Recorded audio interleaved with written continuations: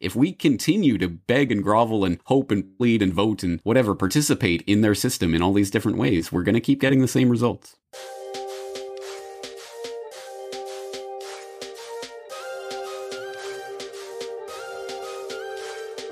Welcome to the Propaganda Report. I'm Monica Perez. And I'm Brad Binkler. Today, we bring you a very special edition of the Propaganda Report. Normally, we bring you news of the day from a perspective of truth, liberty, and justice, with the occasional deep dive into what the powers that be are really up to, often in their own words, but we rarely do interviews.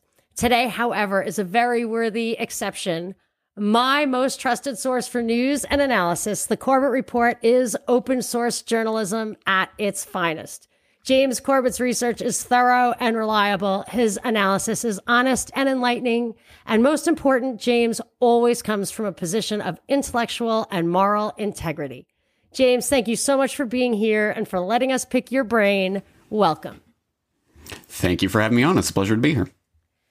So this is the thing that I puzzle about the absolute most. And I feel like if I were permitted to ask you one question, it would be about the kind of very big picture. I want to know the little picture stuff too, but you have spent so much time kind of following what the powers that be are up to. You basically own the concept of the 3D chessboard. And I just wonder if after all of this time, you have maybe a clearer picture than most of how it really works, or is it still kind of hidden in that fog and the ether that I feel like it's really meant to be? Like, do you have a big picture feeling about it all? Interesting. Yeah, meant to be. That's an interesting thought. And well, I do have a lot of thoughts about this, but I will just note passingly that the 3D chess, unfortunately, was subsumed by the whole Trump 4D chess phenomenon and all of that stuff that we've seen. So sadly, that was... Yeah. It was such a good analogy, but I feel like I can't use it anymore. Anyway, they do that on purpose too. They take away something that is so robust with meaning, and like the deep state. Yeah. Or how about woke? Woke is now politically correct. You know, right? Like Oh, it makes me. There's crazy. So many of these terms that get perverted once they become useful, and we've seen that even with things like false flag. Suddenly, false flag means all sorts of manner of different things, all the way from complete hoax, never happened, to some sort of more nuanced version, but it's all under this one. I have to say one thing that a long time ago, I had a thought, and it's funny because when these thoughts really ripen and kind of everybody is caught up, you don't realize how significant it was originally.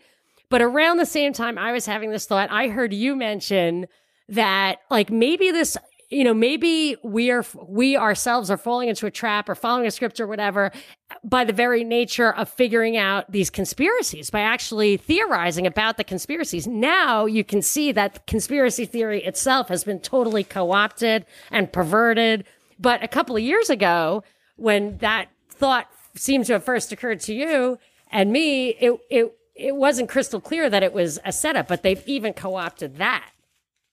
Yeah, the mainstreaming of conspiracy culture and commodifications, and now you can buy the T-shirts with all the Illuminati logos and things, and and it's kind of cool and fun, and like it's a game or something. That's absolutely been in the cards for a number of years now, and the real question is, how do you combat that? Because it is such an easy process to simply kind of package it and sell it in a much weakened form that people don't really even realize where it's really coming from.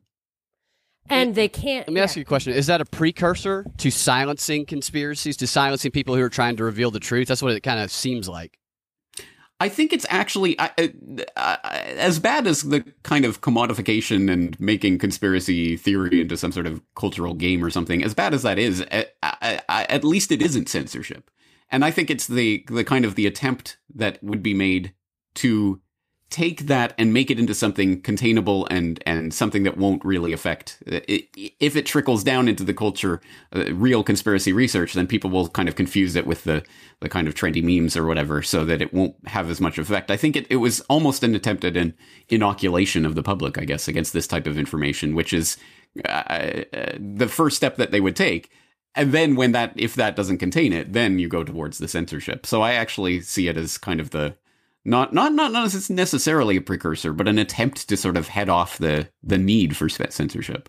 That reminds me, if you look at Cass Sunstein's memo, which you probably haven't looked at in a long time, but it says conspiracy theory, and it goes through how to deal with it. And overwhelming it or ridiculing it is like the first line of defense, especially in a so-called free society. And he says, like, in the end, you could go in and just ban speech, but you probably wouldn't get away with it in a place that considers itself a democracy. So maybe this is the best they can do. Yeah, his proposal was cognitive infiltration, which is an interesting idea because when you think about it, even the publishing of that paper goes some way towards creating the kind of infighting in conspiracy circles that he was essentially proposing, because then suddenly everyone becomes a cognitive infiltrator. If you don't agree with me, that's because you're working for them. And, you know, it further drives people apart. So even just publishing a paper like that goes some way towards accomplishing its own aim. Cass Sunstein has a brand new book out, by the way. I watched him talk a little bit about it in a CFR panel discussion the other day. His book is titled Too Much Information. And what's the premise? From what I gathered, I haven't gotten all the way through it yet, but it seems like another social behavioral economics thing, like how to control the public or nudge them, so to speak, to make the decisions you want them to make. Well, one of the things he said in that paper, he pointed out, and I've seen it elsewhere from that era, is that it's so much easier to control the conversation in the digital world than it is to actually have to go to town hall meetings and be the guy who goes around to get other guys to, like, you know, whatever, join a militia or something. It's so much easier to just set up these little subgroups, which Binkley and I have considered will probably be run mainly by AI eventually.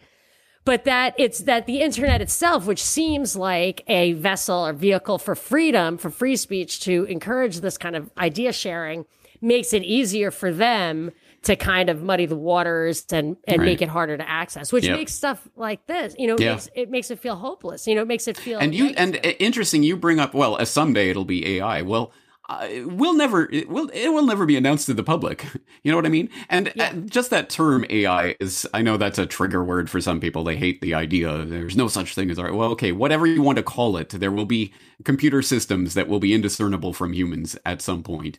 And that really is an interesting point, because I even see it in just the spam email I get, because I get an incredible amount of spam email, probably even more so than most people, because I have, you know, an email address connected to my website. So I get to see it. And it's interesting. I noticed an interesting phenomenon a few years ago where I started to get complete indecipherable word salad, just totally random words from the dictionary as spam. And I thought, like, what is even the point of that? Like, it's just random words and then a link. And I'm like, of course, I don't think I'm going to be clicking that link. Thanks.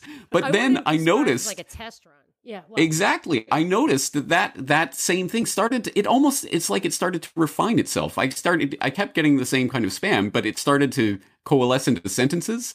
And now it's clearly picking up on keywords and things. I got one today that was something about coronavirus, blah, blah, blah, something. And it almost is starting to make sense. It's almost humanly intelligible. It's still obviously spam with an obvious spam link. But it's starting to get more, and clearly there are bots that are being trained right now to essentially communicate, and they learn from your response. Yeah, exactly. So, like, all you have to do is get someone to click. Right. Yeah. If someone clicks on this one, we'll start to refine towards that whatever was in that email. Right. Dude, it is a little nerve-wracking. Next thing I'm going to listen to is your interview about rejecting the technocracy, which seems like something you've done a few times. And I was just never ready for it before, but now I'm ready for it. I was going to ask you how, like, if you feel totally liberated having quit Twitter. I wouldn't say totally liberated, but certainly slightly more liberated than I was before anyway, not being mentally enslaved. Right.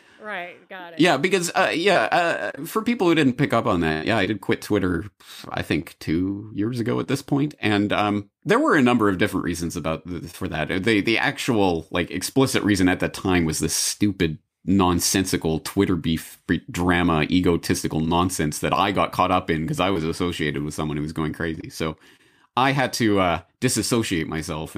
And at that time, I was just looking at Twitter and just seeing the garbage that it was causing in people, generally speaking, And of course, even that tendency in myself, it's so much easier just to make a snarky sideswipe at someone on Twitter than you would ever say to them in real life. But the real thing that really actually made me quit was, I remember going to the park with my children here in Japan, playing with my children, and just taking the phone out just to quickly scroll my Twitter feed. And I'm sitting there playing with my children. Like, what am I doing? This technology is programming me to behave in a certain way, to live in this world in a certain way. And I didn't like where that was going. So I got out of there, and I do not regret it for 1 second. Yeah. For you could, so that what happens to me is I feel like it's not really me being addicted to it because it's kind of my work. So like, right, of course, that was always my excuse as well, because it is my work. Like I do have to know what's going on in the world, but I've discovered ways to do that I can take control of rather than it taking control of me. I get anxiety thinking about Twitter, thinking about just the mass amounts of stuff you go on, and like you said, it brings out the worst in people, and oftentimes, not always, but a lot of the time, enough of the time that it's concerning in and of itself. That was the one thing I wanted to ask you about. Like, so you had a beef. When the haters come out, because you do research, you do not, seems to me, if you're pulling punches, I don't even want to know what's behind the curtain. But it seems to me that you're not pulling any punches, and you must take a lot of heat for that, personal flack, like when you have a beef with somebody, that kind of thing. Like, how do you deal with that? Can you just put it out of your mind? Does it not actually bother you? Did you have to learn how to deal with it and put it out of your mind? Well, actually, the funny thing is that Twitter beef that I mentioned wasn't even mine. It was other people, but I was associated with someone who was involved in it. So it was by a degree of association. But I think I'm particularly, I want to say I'm well suited to this work because they talk about water off a duck's back, and that really is what a lot of of course I get people who, hate on me because whatever, you don't talk about this, or you got this wrong, or whatever.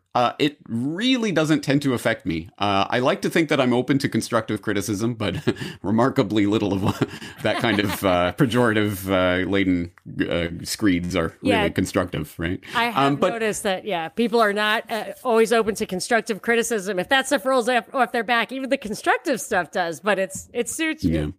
Well, I've never been interested in engaging in comments back and forth with people, discussion one-on-one in a comment section on the internet, because I've always been particularly aware, like, I don't know who's on the other side of this. And at this point, I don't even know a person is on the other side of it. I'm not going to get involved in individual one-on-one comment flame war discussions or whatever. That's not the way. Even if my job was to change people's minds, which I don't even look at it that way. But even if it was, that would be the least effective way of doing it. I can either go out and make a podcast that at this point is going to be seen by tens of thousands of people at the very least, sometimes hundreds of thousands, sometimes millions, or I could spend all my time arguing with what could be very well be a bot in the comment section. I know where my talents are better served, I think. In my experience, there are trolls or people or whatever who actually do that to waste your time, because your time could be used elsewhere. If you actually engage with certain people, it will go on forever. And then I started to think that's one of the actual goals of it, is to waste your time, to ensnare you in that stuff that doesn't have any leverageability as far as reaching people. But that's one thing, to just like let the haters roll off your back. But it gets worse than that, in that there's censorship and maybe even worse. So I until last week, I had a terrestrial radio show for 8.5 years, and I got deplatformed from WordPress, and now I lost that gig. I feel like it's because of the way I was talking about the coronavirus. It's out of Atlanta, which is near the CDC. But I said, you know what? I'd rather be Atkinsoned than Hastingsed. So, so I feel like, you can let criticism roll off your back, but at a certain point, I mean, do you feel like, are you worried? Do you feel safer not being in North America? Like, how do you deal with that? Well, yeah, I mean, just on that note, I haven't set foot in the United States in 15 years and I'm not planning to go anytime soon. I hope, I'm not planning on booking any flights through there anyway. But I think more generally speaking, to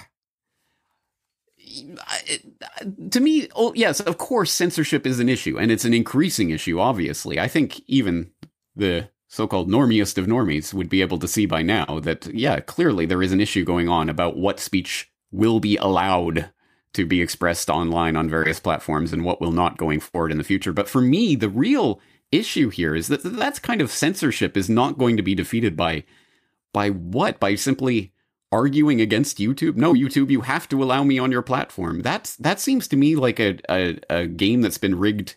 The only winning move is not to play, and the real answer to that censorship is to support the platforms and ideas and ways of doing things that do not rely on those controlled outlets. And it's going to be hard, and it's going to be the kind of pirate, communications sort of thing that has always existed. I mean, there was pirate radio back in the day when people actually listened to radio.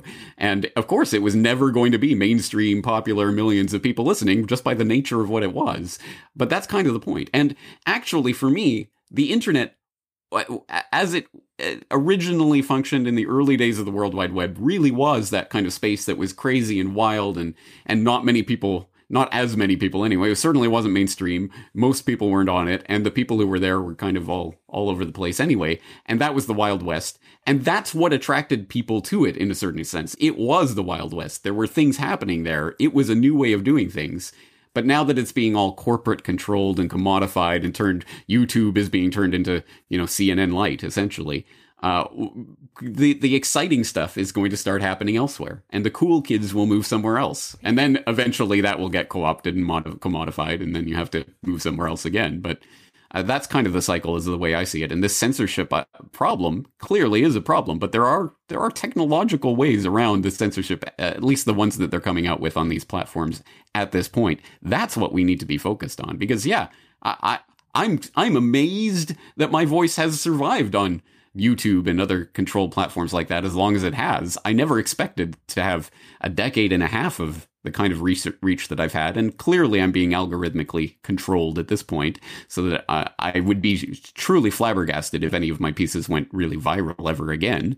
I'm not expecting that, but I've had that window of opportunity. I've been blessed to have that and build up an audience, and now it's time to really start blowing the horn. People, let's get off of these controlled platforms, because the answer is not going to be found there.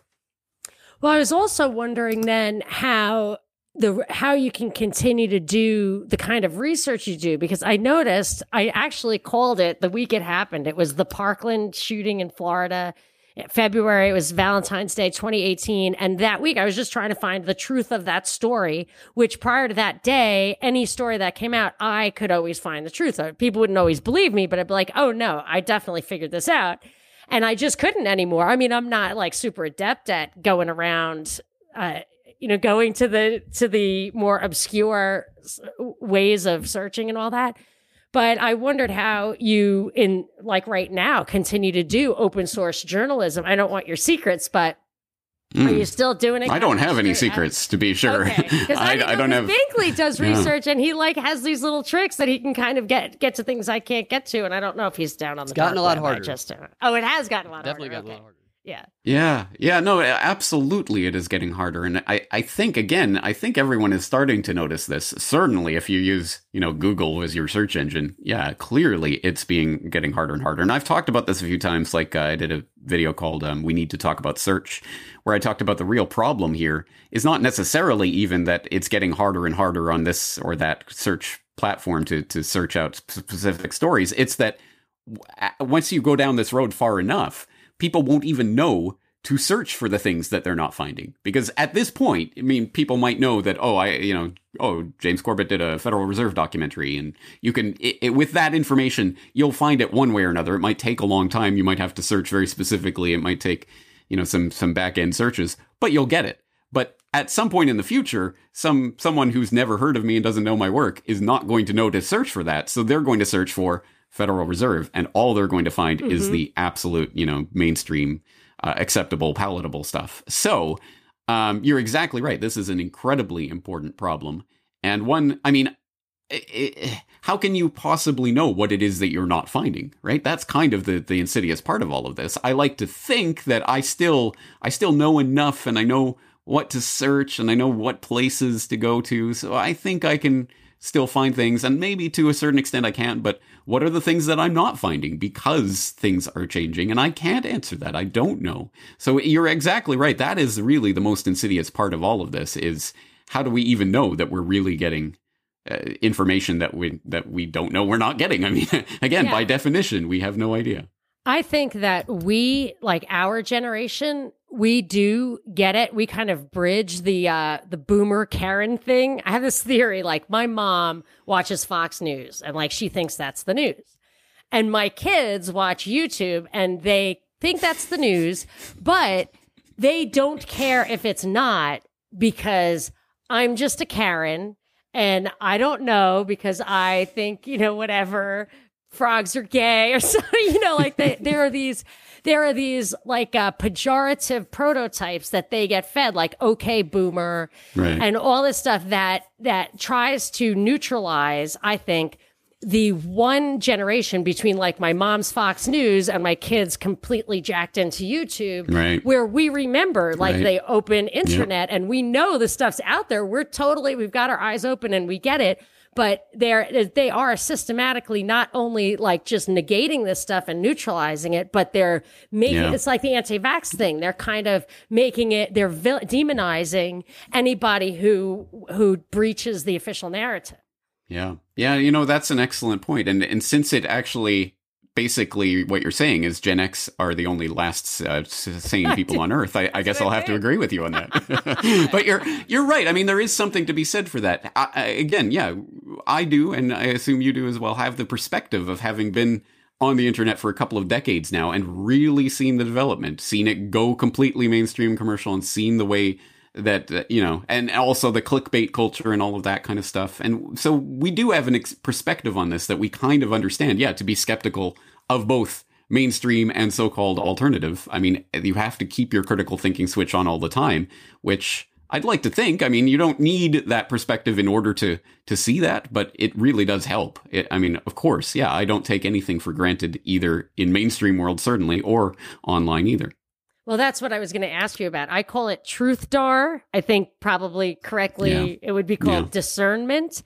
But like for me, people say, oh, this one's a limited hangout or that one's limited hangout. And my answer is, hey, man, I get more out of a limited hangout than it gets out of me. So bring me the limited hangouts, because I have discernment.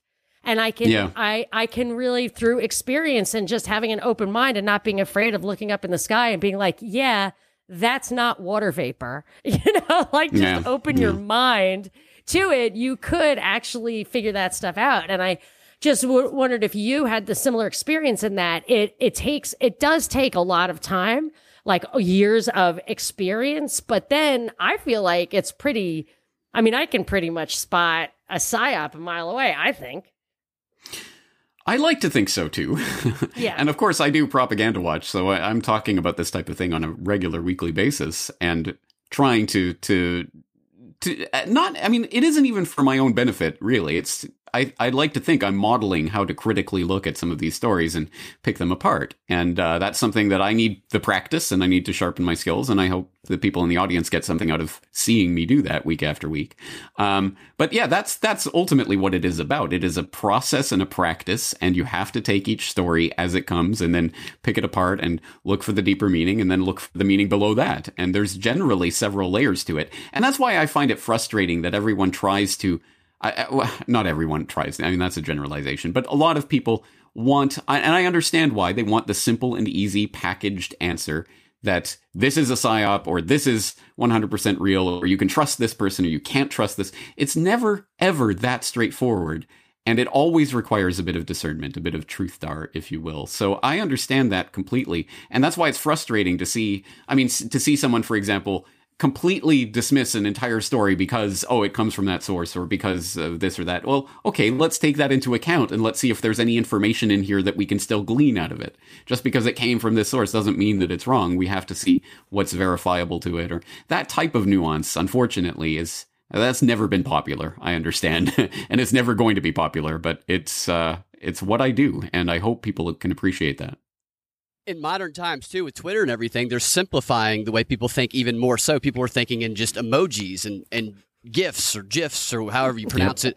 You touched on it a little bit. I wanted to ask you, when it comes to news analysis, do you have, or what are your starting assumptions, like going in about the way you think about the news?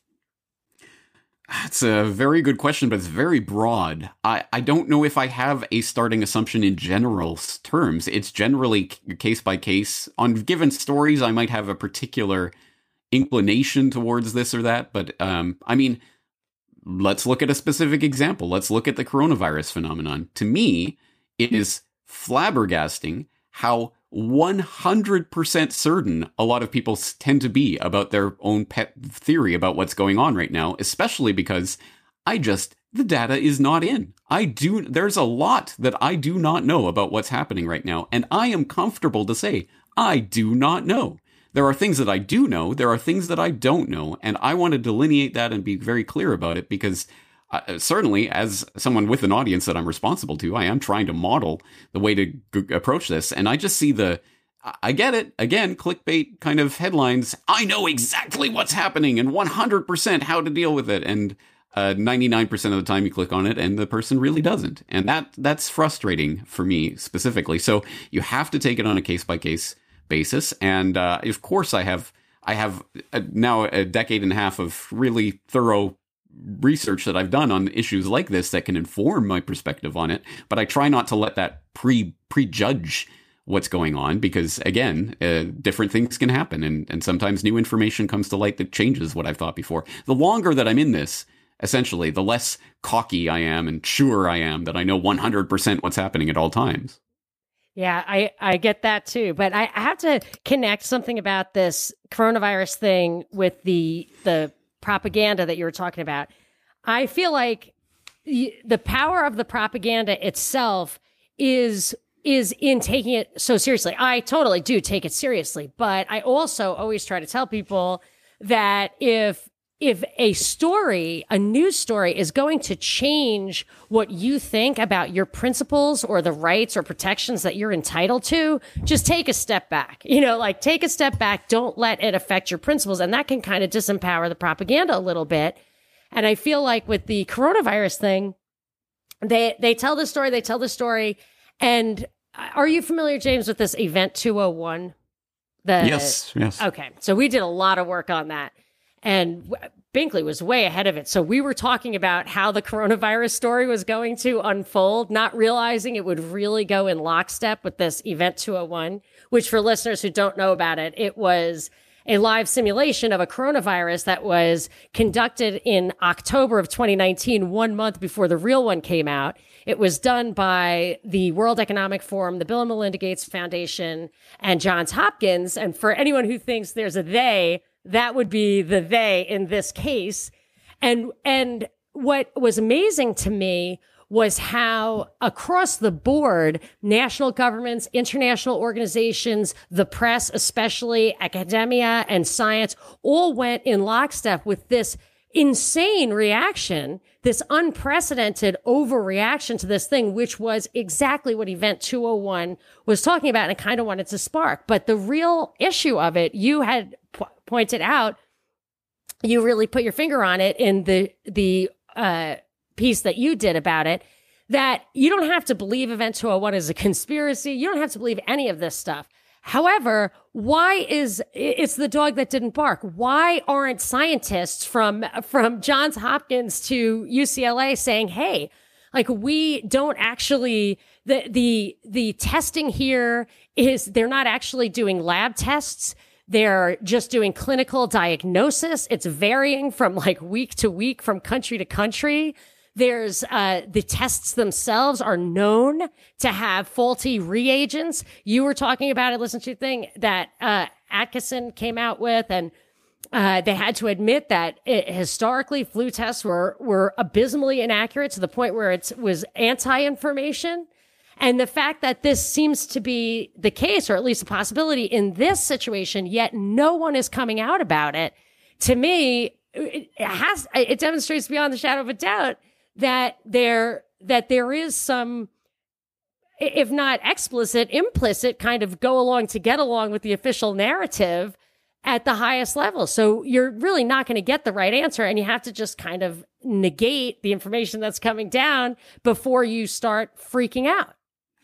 Yeah, and I think we see that reflected even in the mainstream conversation, because there are a few voices that make it into the mainstream that are saying, it's crazy that we are going to this level of panic. We don't even have tests that work for it and that kind of thing. But it's generally portrayed. Of course, they'll come and spin that in the exact opposite way, as in it's so much worse than what we know, as opposed to we really don't know, and we know very little. And in fact, the amount of hype that's being generated around this is absolutely inordinate to the situation, which of course is part of the agenda. Exactly as you say. I did write about this in my recent article. I hope people will read it if they haven't. Coronavirus: The Cures Will Be Worse Than the Disease, where I'm making the point, there's a million theories about what this is, where it's come from, natural, man-made, real, fake, all of the possible variations therein. But the real point of this is going to be the reaction that we're already starting to see. And I don't think people really, a lot of people may not appreciate just how deeply into every corner of our lives this could be pushed. And I'm not saying necessarily this is it, but we can see clearly this kicks the football far down the field on a number of different agenda issues. Everything from internal passports of various kinds to forced vaccinations, to forced quarantines, to forced medical treatment, to economic transformation. More people work from home. Even the molding of social activities. The sort of now be afraid to approach anyone. Don't go within a meter of another human being, and we're going to have to find ways to basically live in our homes like prisoners, essentially. That idea is now being pushed on the population. And I don't know if this is going to go all the way with this, but at any rate, it gives us a glimpse into what all the way would look like in the event of, a real biowarfare agent being released, if this isn't an example of that. Yeah, I was thinking of two possibilities. One being that this is a cover-up or a whitewash or whatever, an opportunity to blame not Keynesian economics for what has to be a real reckoning for the 2008 can kicking. So, we're at 10 years out in expansion, 11 years out in expansion. Interest rates are 1%.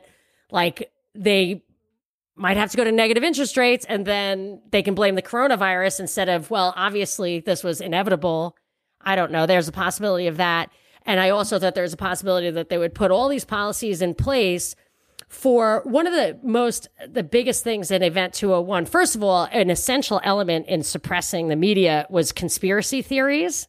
So when I saw these conspiracy theories coming out, which I normally evaluate pretty soberly, I was like, this smacks a lot of what they were looking for in order to justify suppressing anybody who violates the official narrative. But there was also this idea that they one of the calls to action was making sure commerce continues and money keeps flowing and all that in the case of a real pandemic where everybody's going to die. And I was reminded of, like, in World War II, the money kept flowing. Even though the world was at war, the money kept flowing in Europe. And I wondered if they would actually use this maybe as a substitute for war or whatever. And there would be a real one at some point, and they wanted to make sure that the hierarchy could kind of stay in their ivory towers and not get their bank accounts dirtied if they had this test run kind of and had the policies in place as is laid out in the Event 201 materials. It's kind of freaky. Yeah. And that is certainly one possibility, but there is the other possibility that this will be used as the trigger, or at least the ostensible trigger, for global economic collapse. That is still a possibility. Yeah. And that actually serves their interests as well, especially because we know for decades they've been basically laying out the architecture for an international global governmental structure based on economic ties, directed by the Bank for International Settlements through their various working groups, I can never remember the name of it off the top of my head. It was a alphabet soup. Yeah, exactly right. I forget the 3-letter acronym for it, but there was a special working group that was, it had existed, but it was specially empowered after the 2008 crisis at the April 2009 G20 in London. And this body, whose name I can't remember, under the BIS rubric, is going out and issuing white papers that basically codify into place various things about the bail-in structures and capital requirements and things. And the most insidious part about it is every member of the BIS, which is almost every nation on the planet, including China and Russia and some of these others that are being held up as the enemies of the U.S. empire or whatever. Of course, it isn't really that functioning that way. But all of these member states then enact these various white papers and policies in their own individual parliaments and governments. And it looks like it's coming from the local level, unless you know, oh no, they're responding to this white paper that was written behind the scenes. And I think that infrastructure has it is still, but to a certain extent has already been carefully laid out for quite some time now.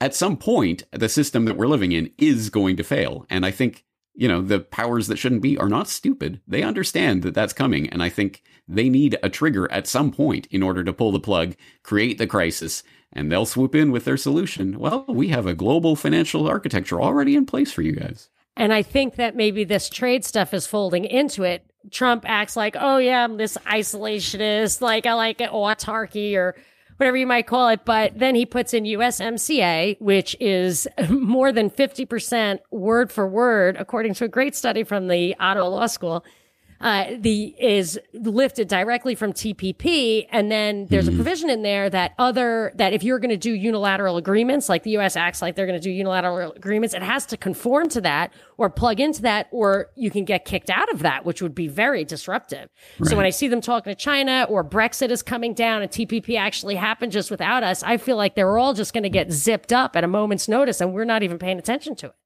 Yeah, it really does raise the question of how we're going to escape that trap, because really anything that happens is going to play into their hands. I mean, any sort of crisis can be used essentially to kick the football further down the field. Any sort of side maneuver is really playing towards the same end goal, which, again, everything is playing towards collectivization and centralization of control. And there are the people who think, well, the way to counteract that is essentially national governments will protect us from global government, but they don't realize that that's part of the game, is to get your identity invested in sort of the nation state system so that you can then be co-opted into, let's change the flag. You worship this flag? Well, let's change it out with the UN flag or whatever the case may be. And a public that's already swallowed one of the collectivist pills is more likely to swallow the next one. It's a question of conditioning, and maybe this generation won't fall for it, but the next one will. And that's the long game. And that's the real problem, is that ultimately this is about ideology. How do you combat ideology? It is only through a conscious and ideological position against the ideology that we're being force-fed. And very few people even understand the game that's being played right now. I'm starting to, I was going the other direction, but I'll start thinking harder along those lines, because I was starting to think that ideology, to the extent it goes like socialism or capitalism or whatever, at this point, I'm so horrified by the pathocratic corruption at the top. When you look at like Trump, who supposedly, I think that they used the Ron Paul momentum and they just slipped in Trump, and then Trump could get everything done that Obama could never do, like globalism and all that kind of stuff.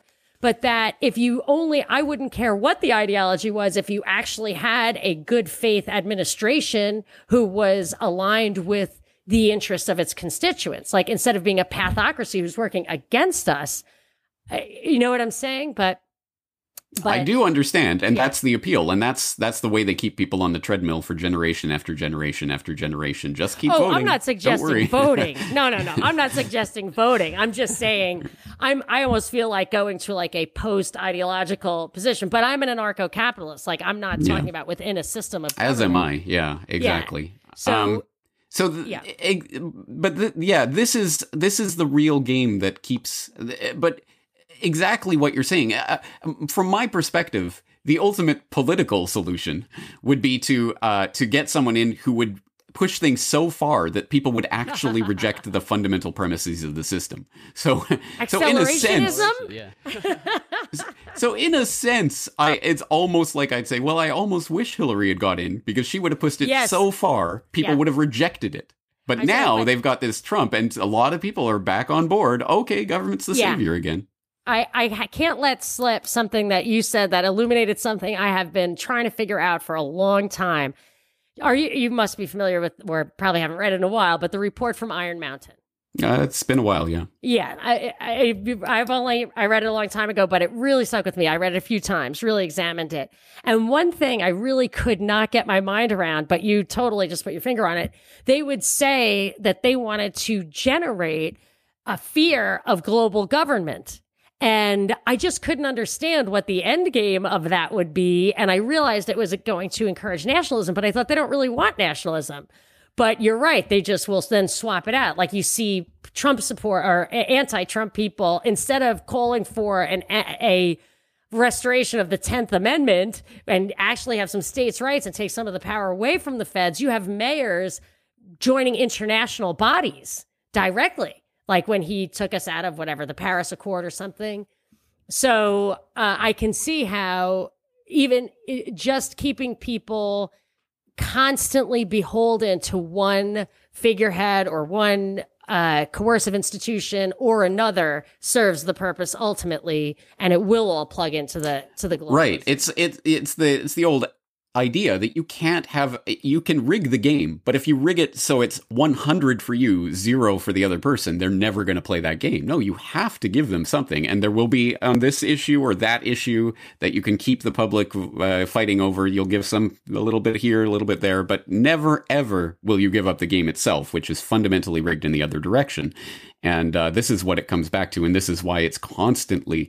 It's just the shifting of the window, which is why generation to generation we see just moving gradually. That's really the best strategy from the perspective of, some would-be societal controller. You're never going to do that all in a few years. It's going to take generations, and they've been working on it for generations and moving the window gradually further and further to the point where sometimes, and I'm sure you have this in your research, sometimes I see something from a bygone era that really strikes me like, wow, people used to really care about this. And one example that comes to mind, I got an email from someone who was talking about their old Social Security, whatever, when this was first introduced.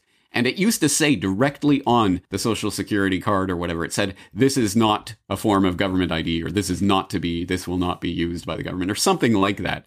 Because people were freaking out about it. The government is assigning us a number, and they're going to be tracking us. It was the 1974 Privacy Act that came after Watergate that people freaked out, and they started saying you couldn't use one universal number. I do know that story. Yeah, I was thinking even before that, because I remember looking up Elvis Presley's Social Security number or whatever was online. It was the 50s, and it actually, I remember reading. I got to refresh my memory, but the text on that, whatever it said, I mean, it was just clearly from a different era where people really cared about this. And I've even had that experience myself. I remember before I got into any of this, before I started researching or started the website, I was sitting here in Japan. Sitting there, and as a foreign resident in Japan, I have to carry around my foreigner card. I have to be able to present that to a police person or any official at a moment's notice because I'm a foreign resident here. And I didn't think twice about that. I really didn't think about that. Okay, whatever, I'm a foreign resident, so I gotta, either have a visa in my passport or I gotta have this card. But then I was sitting there watching the Gandhi biopic of all things, and seeing, okay, so, Gandhi in South Africa in 1920s or whatever, 1910s, was protesting, and literally people getting beaten up and thrown in jail because they were going to have to carry a card, an identification card around with them, and they were burning their papers and getting arrested for it. And I'm sitting there with this, essentially the exact same thing sitting in my pocket, never having even thought about that. And I'm like, wow, people used to really care about this sort of thing. We take it completely for granted. That's the kind of generational tiptoe that we're exactly. It's generational. I remember in one of the earlier chapters of Tragedy and Hope, they said right then, like, the way to change is to disconnect this generation from the existing generation. And I feel like what Ron Paul was doing was reconnecting the new generation to the founding principles, which were purely libertarian, and that something had to be done about that. And it also mentions in Tragedy and Hope that the best way to do that is technology. And boy, I can tell you, I have teenagers, and the disconnection is 100% a product of technology. Yep. And that's why it's accelerating, because as the technology progresses, so too does the disconnection. Yeah. But I think it would be great if we could take a step back to what I consider to be, and I don't know if you had this conclusion also, that World War I was really the last straw. That I ended up concluding that the end of the American experiment truly was at that time, and probably also, well, obviously also old Europe. And I know that you've done so much work on that, and Binkley is quite the student of World War I propaganda. So I'm just wondering, Binkley, what was it that you were thinking about for? Now we've got to keep it like short. I could talk for days about World War I, Exactly. the propaganda machine that was set up and how we were bamboozled. And anybody who hasn't seen your World War I documentary, or the World War I conspiracy, you should go watch it. It's a fantastic documentary. An overall question, what parallels do you see between the propaganda campaign, because most people have no idea that the British bamboozled us into World War I largely, and the parallels that's going on right now with the propaganda we've seen the past 3 to 4 years with Russiagate? You know, that's an interesting. I've never really thought about those two specific instances in parallel, but I think the World War I propaganda was a template for modern propaganda in so many different ways, because it was one of the first, certainly widespread mass media propaganda campaigns of the modern era. And I think it became a blueprint. And the examples that are sticking out in my mind are, of course, the war atrocity stories that, of course, get floated, I think, probably in every conflict, but I think very famously in World War I, at least at the time, certainly seared into the consciousness of people, the rape of Belgium and babies on bayonets and that kind of war atrocity propaganda that turned out in the end, maybe there wasn't so much behind it. Yeah, there were some atrocities, but probably not what as it was being depicted to the public at the time. But we'll sort that out a few years later, when everything's already been seared into the public consciousness. So that's a template that people go back to. And of course, we can see that with regard to, everything that Putin and the Russians are doing. They are just incomprehensible, evil people, and their only motivation is to do evil. That seems to be the extent of it. So that's kind of the Kaiser Wilhelm kind of stuff that people were being subjected to back in World War I era. But then secondarily, yeah, I'm thinking also of the kind of the portrayal of the enemy as the Huns as this kind of brute, almost barbarian species, which again goes back to, and I tend to think of it more in line with the Syria propaganda that we get right now, where Assad, for example, is just a bloodthirsty dictator. There is no reason. Of course, he's going to gas his own people because that's what he does. Yeah. Why not? Why wouldn't he? Exactly. Yeah. But actually, I guess the broader theme would really be about Britain obviously looking at the rising Germany as an economic threat and a threat to its world hegemony at that point, and thus needing to recruit essentially America into that war. So that's why the propaganda went into overdrive, and there was a huge, concerted, massive British-led propaganda campaign that you alluded to there, and that also kicked into function obviously in World War II, and that, to my mind, that's the Thucydides trap, as historians like to talk about. You must essentially explain.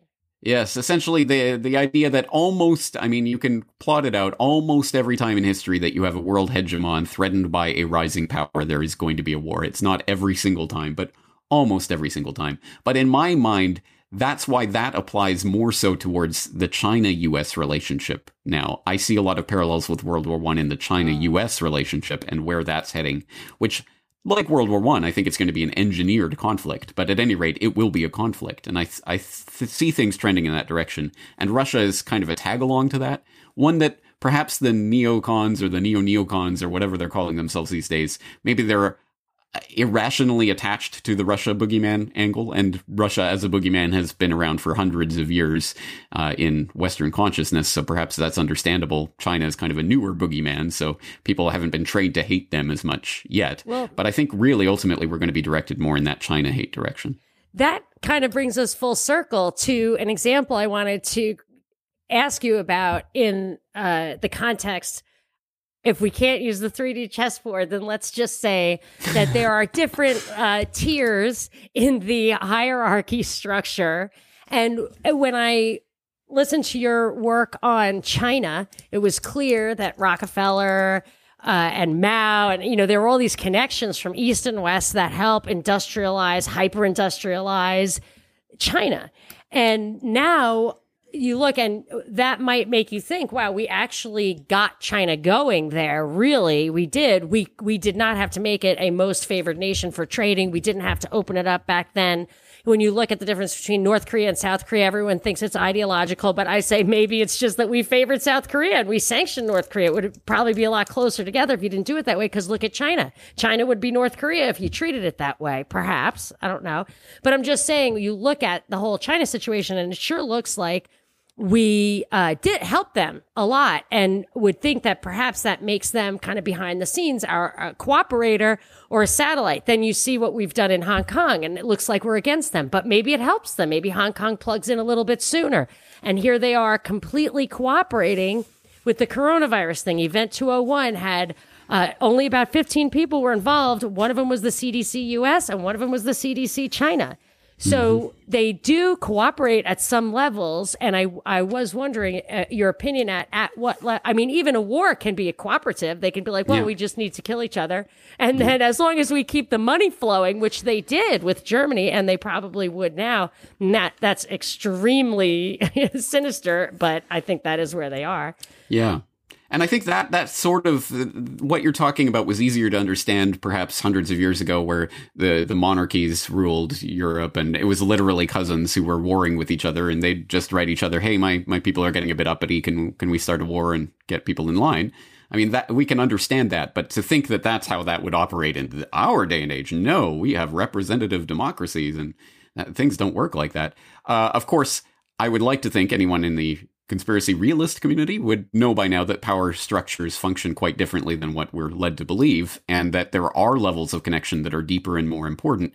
And you can trace that, I mean, I think quite easily in the case of China. Of course, 99% of the people in the various functions in the military and in government and ostensible seats of power probably do believe their own propaganda about the nationalist story, and we're fighting for our interests and blah, blah, blah. But it only takes that 1%, to use that term, to really direct things in a specific way. And one example of that is the historical connections of a family like the Rockefellers in China since the early part of the 20th century, deeply invested literally and figuratively in China.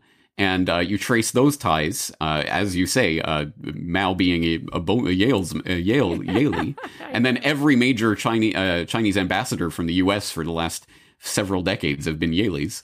I mean, you start to look at those connections, and there's at least something there. But then you start to, it coalesces where, of course, I mean, Nixon, of course, famously went to China and he patched things over. But of course, Nixon was preceded by an earlier visit by Henry Kissinger, who was, of course, working for David Rockefeller. Right. And then you have Zbigniew Brzezinski was an essential part of the opening up of China and the normalization of relations under the Carter administration. Of course, Zbigniew Brzezinski, co-founder with David Rockefeller of the Trilateral Commission. Rockefeller and Brzezinski and Kissinger all being in the orbit of Bilderberg in the same period as well. And then you extend that forward. Deng Xiaoping, he's the capitalist rotor. He opened up the Chinese economy. Well, he made this famous visit to the U.S. in 1979. And then in June 1980, he was sitting there, chairman of CITIC, an extremely important person in the Chinese administration at the time, Rong Yiren, sitting there with David Rockefeller at Chase Manhattan, signing agreements to work with 300 major U.S. organizations. These are the types of this is the infrastructure for what manifests decades down the road. So we see the rise of China as an economic power over the past couple of decades, and it's like it just happened, and companies just started offshoring to China for some reason, and it just sort of coalesced. No, the financial architecture for this was laid decades ago, and it was laid specifically in agreements we can trace with people that we can trace that are clearly invested literally and figuratively in the relationship between US and China. That's the level at which this takes place. And just like a World War I or a World War II or various other conflicts that we've seen, where there are real people really fighting and really dying and really believing their nationalist propaganda, but there are people above them who are making sure that, as you say, money continues to flow in Europe even during war. Why is that? How did that happen? Who's signing those agreements? Those are the names we need to be looking at. Well, James, that's a bit of a down note, because I still hope, I don't hope very hopefully, but I do still hope that that there's somebody fighting the good fight. But the more as you peel layer after layer or go up that hierarchy, it always seems that it circles around. So many people argue that there really are like two factions. There's like Democrats and the Republicans or whatever at the highest levels. And I don't see it. I don't see it. And even when there are wars, I don't really see it like that. And I think it's actually worse than the way the monarchs were, in that I feel like the monarchs had to, maybe they didn't, but they may have had some sense of kind of filial duty to their nationality. Whereas now I feel like the international elite has more of an affinity for each other or a sense of connection with each other. And they almost consider the useless eaters as a subspecies. I mean, that would explain, I think, how there's just basically doesn't appear to be any morality at the top anymore. Mm-hmm. And going right back to the very beginning in the opening question, which I realize I never answered, talking about the very top, the power structure. Yes. Ultimately, it's people who go around with a shared ideology, essentially that they are fit to rule over other people, that they have a natural right to do so. And they've justified that to themselves in different ways over different time periods. And it used to be about divine right of kings and other such nonsense. In our current day and age, eugenics is one of those founding ideologies of the ruling class that genuinely believe their genes make them fit to rule over people like us. And that's the kind of it's not even really conceivable to the average person how someone could be so warped into thinking that, but they really do believe this. And the further you get into this, the more you realize it really is us versus them, and the us is 99+% of humanity. And that's the thing. I mean, in a sense, this is a hopeful message because yes, there are good people who really want what's best for themselves, their family, their community, and yes, the world. Why not? But unfortunately, we're not the people in the positions of power in the system as it exists, which is an indictment of the system. And our time and energy and investment, literal and physical, into the system and the infrastructure that exists is essentially our own enslavement, which is why we are our worst enemies when we participate and we go along and we cooperate with the system. The only way to win this game is not to play it, or at least not to play it on their terms. And if people are interested in what that means, I've done a lot of work on this over the years, so I would hope they would go to CorbettReport.com, just type solutions into the search bar. I've talked about many different ways that we can stop basically begging for scraps from the master's table and start creating our own table. That's the only long-term viable real solution. If we continue to beg and grovel and hope and plead and vote and whatever, participate in their system in all these different ways, we're going to keep getting the same results. Well, James, that was the hope I was looking for. So we should end on that hopeful note. Yes. And I'm going to go run and search solutions at thecorbettreport.com. And I think our listeners are just going to really, really love getting a little insight into that big brain of yours. And thank you so much for your time. I know you're a busy guy. We really appreciate it. Thanks a million, James. Thank you for having me on. Thanks, James. You guys have been listening to the Propaganda Report, where we bring you 30 minutes jam-packed with news of the day and so much more. And we do it from a perspective of truth, liberty, and justice every single weekday. And you guys can find us at the Propaganda Report on your favorite podcasting platform or at our website at thepropreport.com. We will talk to you next time.